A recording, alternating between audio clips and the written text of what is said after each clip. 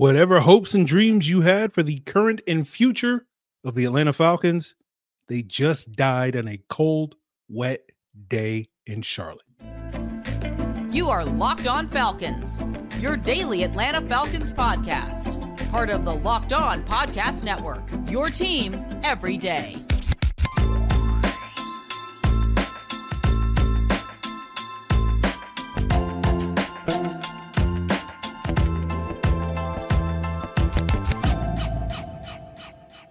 Welcome back, everyone, to another illustrious episode of the Locked On Falcons podcast, your daily Atlanta Falcons podcast, part of Locked On Sports Atlanta, your team every day. And today's episode is brought to you by LinkedIn Jobs. They're going to help you find the qualified candidates that you want to talk to faster. Post your job for free at linkedin.com/LockedOnNFL. That's linkedin.com/LockedOnNFL to post your job for free. Terms and conditions apply. And guys, if you don't know me, I'm your very humble host, Aaron Freeman. Been covering the Falcons for far too long. Miserably, formerly at falcfans.com, still miserable, formerly at falcfans on Twitter, still miserable on this illustrious podcast. And I appreciate all the everydayers that have been just as miserable as I have been, or less miserable, or even more miserable. However, how much misery you're into, become an everydayer of the podcast, and we'll help you get through it. And all you got to do is subscribe or follow for free on YouTube or wherever you listen to podcasts. So if you didn't know, the Falcons lost to the Carolina Panthers. Kind of knew it was a definite possibility going into the game. And as we watched this game play out and seeing how stagnant the offense was going into the game, I was like, yep, they're going to lose this thing. And they lost it on a sort of walk-off field goal from the Panthers. We'll talk about what this means for the future of the Falcons. Arthur Smith's future especially. But, similar to what we saw in that Jets game and that Cardinals game, going into this matchup, like the records weren't going to tell the full story because the Falcons were, going to look more like a 1-12 team going up against this Panthers team because they're just not that good. And the Panthers would somehow look much closer to a 6-win team going up against this Falcons team because the Falcons can't really stop teams from doing whatever they want, right? And this was the week you wanted to see the Falcons offense get their act together. We've been talking about that for the last couple of weeks. Again, we gave them a pass for the Jets game because of the conditions, because of the fact that the Jets have arguably a top 5 defense. Didn't have though. You had the conditions, right? And we'll talk about some of the excuses or reasons, whatever you want to make term that as, for why the team struggled, right? It was a wet, rainy day. So you're expecting, okay, they're not going to rely on their passing game. They're going to rely on their ground game. But for the same reasons we talked about last week of why they kind of abandoned the run game due to having a bunch of backups on their offensive line, they couldn't run the ball today, right? And it's funny because it's like for half of this season, we talked about how they couldn't run the ball with their starting offensive line. So, of course, they're not going to be able to run the ball with their backup offensive line, right? 16 out of their opening 23 plays in the first quarter and a half were run plays. They had a success rate of about 44% on those 16 runs, which is decent. But they were only averaging about 2.1 yards per carry. So they weren't really, maintaining their offense on schedule in a lot of ways. And I don't know what their final success rate was in this game, but I'm guessing it was under 40%. And they finished averaging just 1.7 yards per carry. Right. And, McGarry did not play. We knew that going into this game. Lindstrom proved to be an inactive scratch. And Drew Dahlman, who was active in this game, didn't start and didn't play because Ryan Newsel started this game. So you had Ryan Newsel at center, Kyle Hinton at right guard, Storm Norton at right tackle. And we know that the strength of this Falcons running game is based off of the right side of their offensive line. We knew last week that was going to be a problem without McGarry. This week, without McGarry and Lindstrom, it was definitely going to be a problem. The Falcons tried to run it to the left a lot in this game. Didn't really work. That's a reason why they couldn't run the football. So they had to rely on their passing game to step up. And their passing game was pretty conservative early in the game, a lot of rollouts and whatnot for Desmond Ridder, because we saw Derek Brown and Brian Burns basically single-handedly, those two guys, wreck the Falcons passing attack in week 1. So, of course, okay, you're going to call some rollouts, not try to get Desmond Ridder in a straight drop back game with the backup offensive line going up against those guys. Derek Brown had an impact. Brian Burns made some plays in this game. So, You have 5 sort of lackluster offensive drives to start the game. And then midway through the second quarter, you dial up a tight end leak, tight end throwback to Jonnu Smith. You get 56 yards. That sets up the first score of the game on a sort of touch pass to Cordero Patterson on a 2-yard score. So the Falcons are finally on the board. And you're like, okay, they got something going. Of course, the defense gives up some points at the end of the half. So it's 7-3 going into halftime. And I'm sitting here wondering, okay, which version of the Falcons offense are we going to get in the second half? Are we going to get that version that was able to score on that one drive? Or are we going to get the version that was barely able to really move the ball on the 5 previous series? And my guess was we were going to get that inept version of the Falcons offense in the second half. And, once again, the prophet was prophesizing again. And, they didn't really have a lot of excuses or reasons for why they struggled offensively in the second half, right? Their opening drive, they get to a 3rd and 8, and they ran it to Bijan Robinson. And I'm sitting here as someone who's been defending Arthur Smith's play calling all year long. I'm just going like, I don't get that one, right? Like, you just running it to punt the ball so you can play the field position game, right? Because like maybe you run it if you're intent on going for it on 4th down, right? It's 3rd and 8, you run, you get a couple of yards, you go for it. 4th down, you're at Carolina's 43 at that point, so it's not really a field goal situation. It's not really an ideal punt situation. So I could understand it, but you were so bad on that 3rd down drive that you basically are like, nope, we're not going to go for it on 4th and 8 because we didn't get any yards.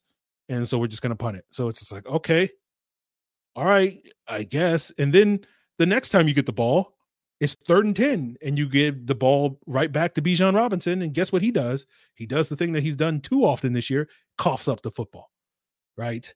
And he coughs it up deep in Falcons territory, and Carolina is able to get 3 points. Fortunately, only able to get 3 points off of that. But we saw this against Houston. We saw this against Minnesota, right? These second half fumbles by Bijan that completely changed the momentum of the game and put the Falcons on the back foot.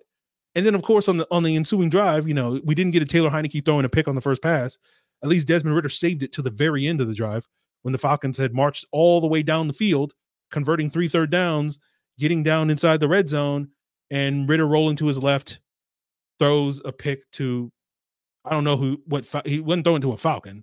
Maybe if you're saying maybe he's throwing it to CP in the end zone. Well, there's like 3 Panthers in front of CP. Why are you throwing it to him? You got Drake London next to those 3 Panthers wide open. Apparently you don't see him. Kyle Pitts is covered. And if you're throwing it to Kyle Pitts, you throw it like 4 feet behind Kyle Pitts. So it's like, who are you throwing the ball to, my guy? So you get this turnover, and of course, Carolina starts out at their 5-yard line. They go down the field. They convert 3 third downs. Their third down conversion winds up being the critical one at the 8-yard line, and they force the Falcons to kind of bleed off. Falcons are out of timeouts at that point, and they just take 3 knees, and they get that walk-off field goal from Eddie Pinheiro, right? Eddie Pinheiro was the not the hero. He was the villain last year in that overtime loss. Carolina had no business losing. And of course, we got a rainy game on the Thursday night where Marcus Mariota wanted to do stuff. And as Jarvis Davis pointed out on the Locked On Falcons postcast, Desmond Ridder decided to do his best Marcus Mariota impression on a similar wet day in Carolina this year. So that was fun. So whether you want to blame Desmond Ridder, whether you want to blame Bijan, whether you want to blame Arthur Smith, hell, you can even blame the turf at MetLife, right? That's what I'm going to go with. You pick whatever thing you want to blame for the Falcons. I'm picking the turf at MetLife. That our season was ruined by the turf at MetLife. That all of a sudden we were healthy, and then we lost like 5 starters to that turf monster, and it completely ruined all momentum that we had coming out of the bye week. That's what I'm going to blame the season on. Not Arthur Smith, not Desmond Ridder, not Bijan fumbling, not the defensive collapse. I'm blaming the turf monster at MetLife Stadium. Fortunately, when we play the Giants next year, it's in Mercedes-Benz Stadium, but I guess that's unfortunate because I feel like the Giants-Falcons matchup is always the road team wins, so chalk that up as a loss. Sorry, I'm already on my doom and gloom next year. So we'll keep the conversation in 2023. I have no more words on the offense. They stink. Right. Let's talk about the defense. How much blame should they get for their late game collapse? We'll get into all of that, guys, as we continue today's Locked On Falcons. So if you're hiring for your small business, you want to have as many top tier candidates as possible to interview. And that's why you got to check out LinkedIn Jobs. They have the tools. They're going to help you find the right professionals for your team faster and for free. LinkedIn isn't just any old job board. They have a vast network of more than 1 billion professionals, which makes them the best place to hire. Hiring is easy when you have that many qualified candidates. So it's easy. In fact, 86% of small businesses get a qualified candidate within 24 hours. It's why small businesses rank LinkedIn #1 in delivering quality hires versus leading competitors. LinkedIn Jobs is going to help you find qualified candidates that you want to talk to faster. Post your job for free at linkedin.com/LockedOnNFL. That's linkedin.com/LockedOnNFL to post your job for free. Terms and conditions apply. So as we continue today's rapid reaction to the Falcons 9-7 loss to the Carolina Panthers, I do want to plug the Locked On Sports Today 24/7 streaming channel, first of its kind here on YouTube. Locked On is an innovator and an icon. We're coming up with the Locked On Sports Today, getting all the coverage of all the leagues, all the sports, all the national shows, the local experts, all on Locked On Sports Today. And of course, check out Locked On Sports Atlanta's 24/7 streaming channel. If you haven't gotten enough of your Falcons fix, you got to get that Hawks, you got to get that Bulldogs, all that. So a lot of stuff going on around the Atlanta area. So check out Locked On Sports Atlanta's 24/7 streaming channel as well. So let's talk about the defense.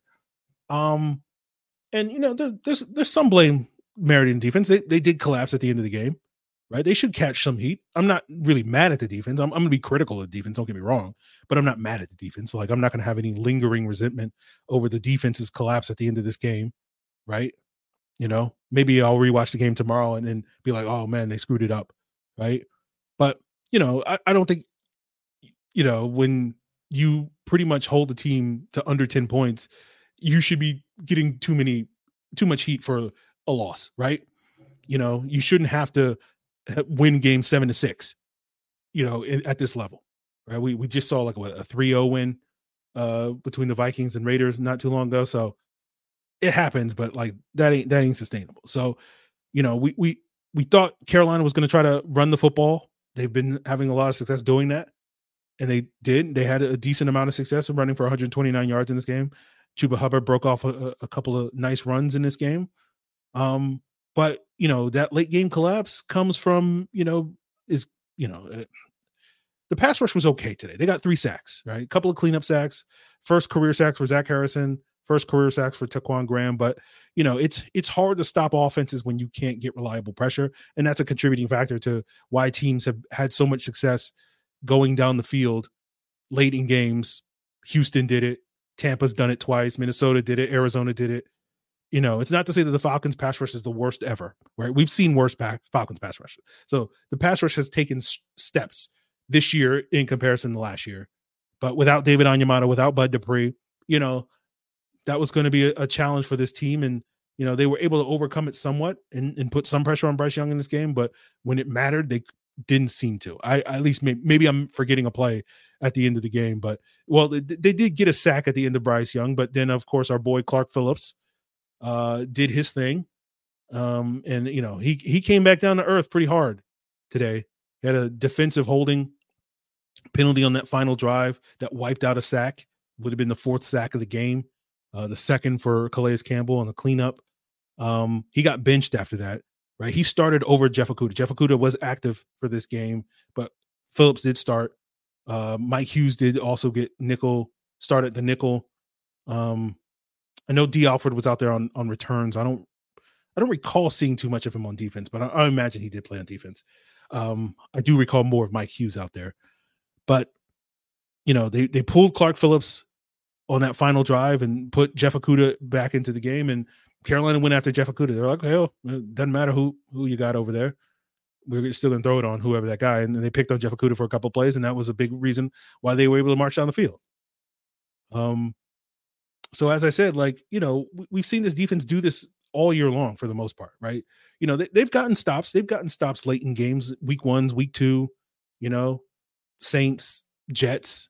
Although, I think a lot of that had more to do with Trevor Siemian being bad than, the Falcons defense really doing anything. But, we've seen it pretty consistently since week 5, since that Houston game, that in the final minutes of the 4th quarter, you can't count on this defense to get a stop, which, again, I already said I'm done with the offense, but I'm not. That's why, at the end of the day, we need this offense to carry us, right? I'm not mad at defense. I'm critical of defense, but I'm not mad at them, right? they're a competitive unit, right? All year long, I've been like, I don't think they're as good as other people think they are, but they're a competitive unit, right? They are competent, right? Because they will give you 3 good quarters. The offense is only going to give you like 1 good quarter. And most of the time, that's only the fourth quarter at home. Any other place, like, they ain't doing nothing.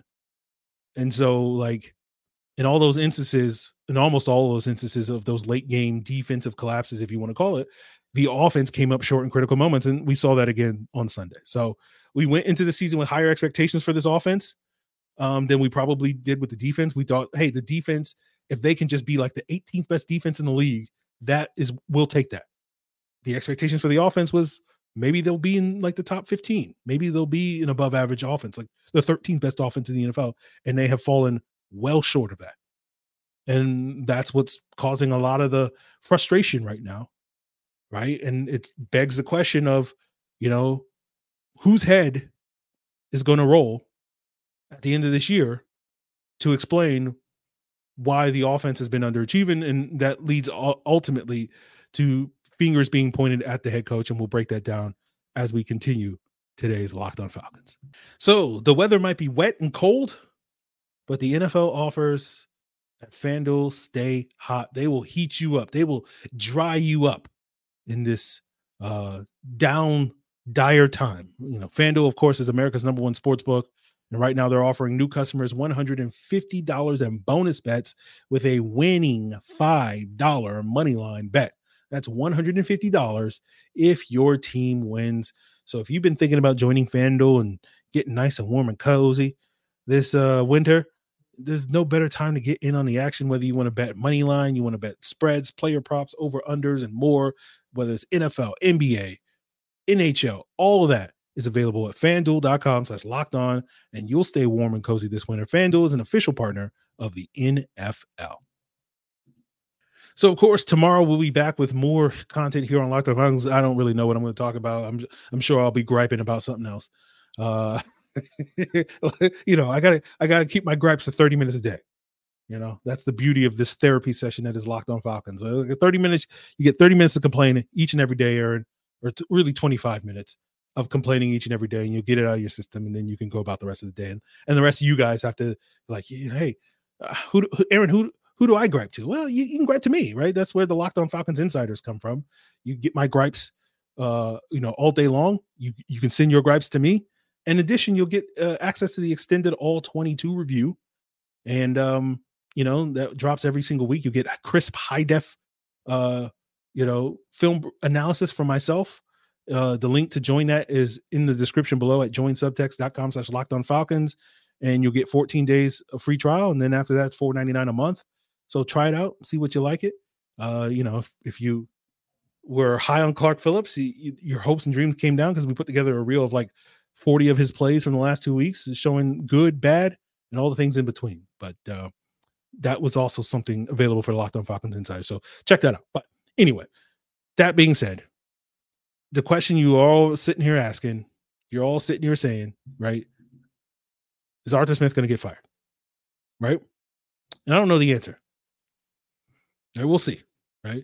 The word on the street is, barring a late season collapse, Arthur Smith's job is safe. Well, guess what? If the Falcons are about to undergo a late season collapse, they certainly got the ball rolling today, right? They are on a roll when it comes to late season collapses with today's loss. So, what happens will depend on these last 3 games. As I say, it's not how you start, it's how you finish. Been saying it all year long. So we'll find out how this team wants to finish this year. But, I've said it's been difficult imagining a scenario where if this team finished with a winning record, Arthur Smith would get axed. And, all year long, it felt like until today, right?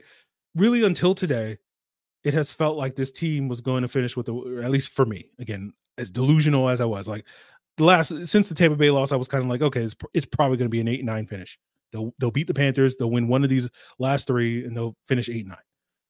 Right. But up until like the last 7-8 days, it has felt like they were going to finish with a winning record. That's part of the reason why I have operated with the assumption that, Arthur Smith is probably going to be back next year. But now it's like, I don't know what they're going to do. Right. If they get to 8-9 and win 2 out of the next 3, who knows what happens. 7-10, it's hard to imagine, Arthur Smith keeping a job at that point, right? The last 2 years, the 7-10 finishes have been considered overachieving, and this year 7-10 would feel like gross underachieving, right? And right now, there's no real reason to think that they're going to finish 7-10, right? Because that means they got to win one of these next 3, and there's no reason to think that they'll be favored in any of these next 3 games. I don't know if the lines haven't come out yet, but my guess is the Colts will probably be favored by like 2.5 this week. The Bears will probably be favored by like 4.5 the week after that, and the Saints will probably be favored in that Week 18 game by 3.5. So the Falcons will probably be underdogs in all 3 of these games, and there's no reason to think that they'll win those games. So, if they finish 6-11, I have a hard time imagining Arthur Smith keeping his job at that point, but we'll see, right? It's not up to me, right? It's up to Arthur Blank, ultimately, at the end of the day. Buck stops with him. And the question he's going to have to ask is, regardless of how this team finishes, even if they do manage to win a couple of games down the stretch, do you still believe in Arthur Smith's vision for this rebuild, right? Because, or do you feel like somebody else should take over? Right? Because that's the thing we got to remember. This team is rebuilding, right? I know a lot of folks had high hopes for this team going into the season, but they're years away. They're years away from being a good team. They're not years away from being a competitive team. They have been a competitive team, right? They just haven't been able to finish games. Like, it's so funny.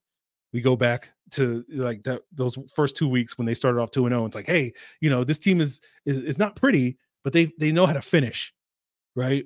And it's like, no, they don't. They did, but they don't know anymore.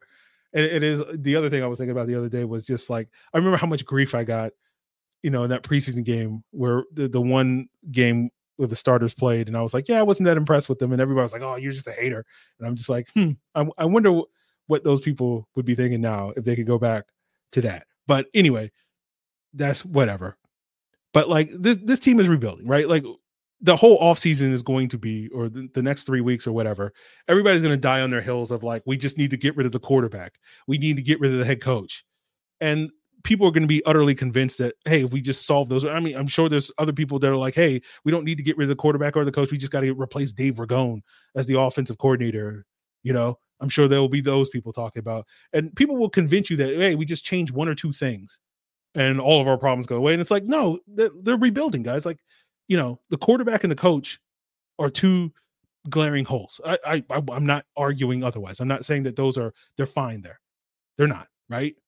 They're arguably the 2 biggest holes on the team because those are 2 out of the 3 pillars of your organization. The general manager, head coach, and the quarterback. Like, those are the 3 pillars that if you check all 3 of those boxes, you'll probably be a successful team, right? That hold up your success. And 2 of those pillars are certainly like, are these cracks? Are these cracks in the marble? I think it's fair to say that, these are some gaping cracks in the marble when it comes to the quarterback and head coach. However, like, those are just 2 out of like 8 holes that this team has. And people will just tell you, oh, don't worry about the other 6 holes. They're fine. And it's like, no, they're not. They're not fine. Again, not saying that those other 6 holes are bigger issues than the quarterback or the head coach are. But like, don't get it twisted, ladies and gentlemen. Don't get it twisted. I'm gonna sit here and tell you, because we do this every time, where we like to pretend that the Falcons just have to fix 1 problem or 2 problems and all their problems go away. And it's like, no, they got to fix 8 problems. But 2 of those problems are very glaring problems. And so that's going to be the question, right? It's really about, what order do you want to fill those holes, right? Do you want to start with the 2 biggest ones at quarterback and head coach?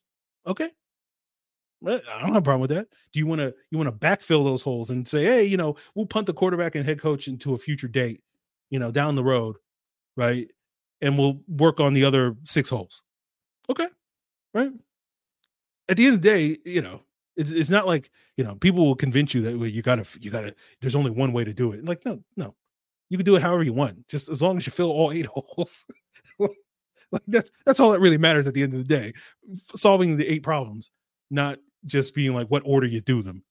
That's ultimately it. So that's part of the reason why, like, I am not as like gung-ho on like, hey, we just need to fire this guy or replace this guy and everything's going to be great. It's like, no, we need to fill these 8 holes. And it's probably going to take a couple of off seasons to fill those 8 holes. And then everything's going to be fine.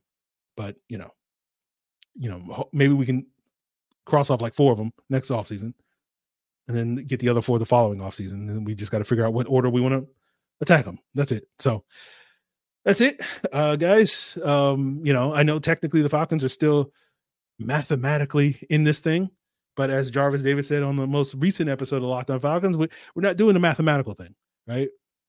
Maybe they're a couple of weeks away from being mathematically eliminated from the playoffs, but spiritually they are cooked. Season's done. Emotionally, I'm spent, and psychologically, I quit, guys. I'm done. So that is it for us here on today's Locked On Falcons. Please continue to make us your first listen so that you can, understand why your favorite football team refuses to be good.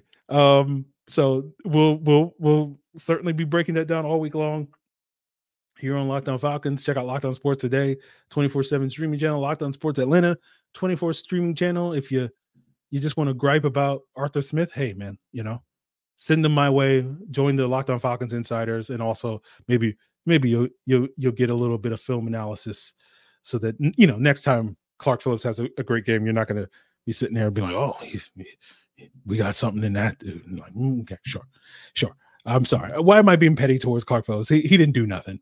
Right? I mean, in the larger scheme of things, his grievances are like 12th on the list of grievances that we should be complaining. So I apologize, Clark Phillips. I don't know. I'm just being silly at the end of this episode because, I give 0 Fs at this point in time, guys. So it's just like, all right, whatever.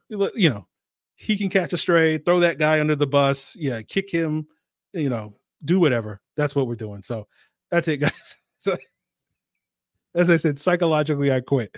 Emotionally, I'm spent. I'm done. All right. Appreciate it. Till then.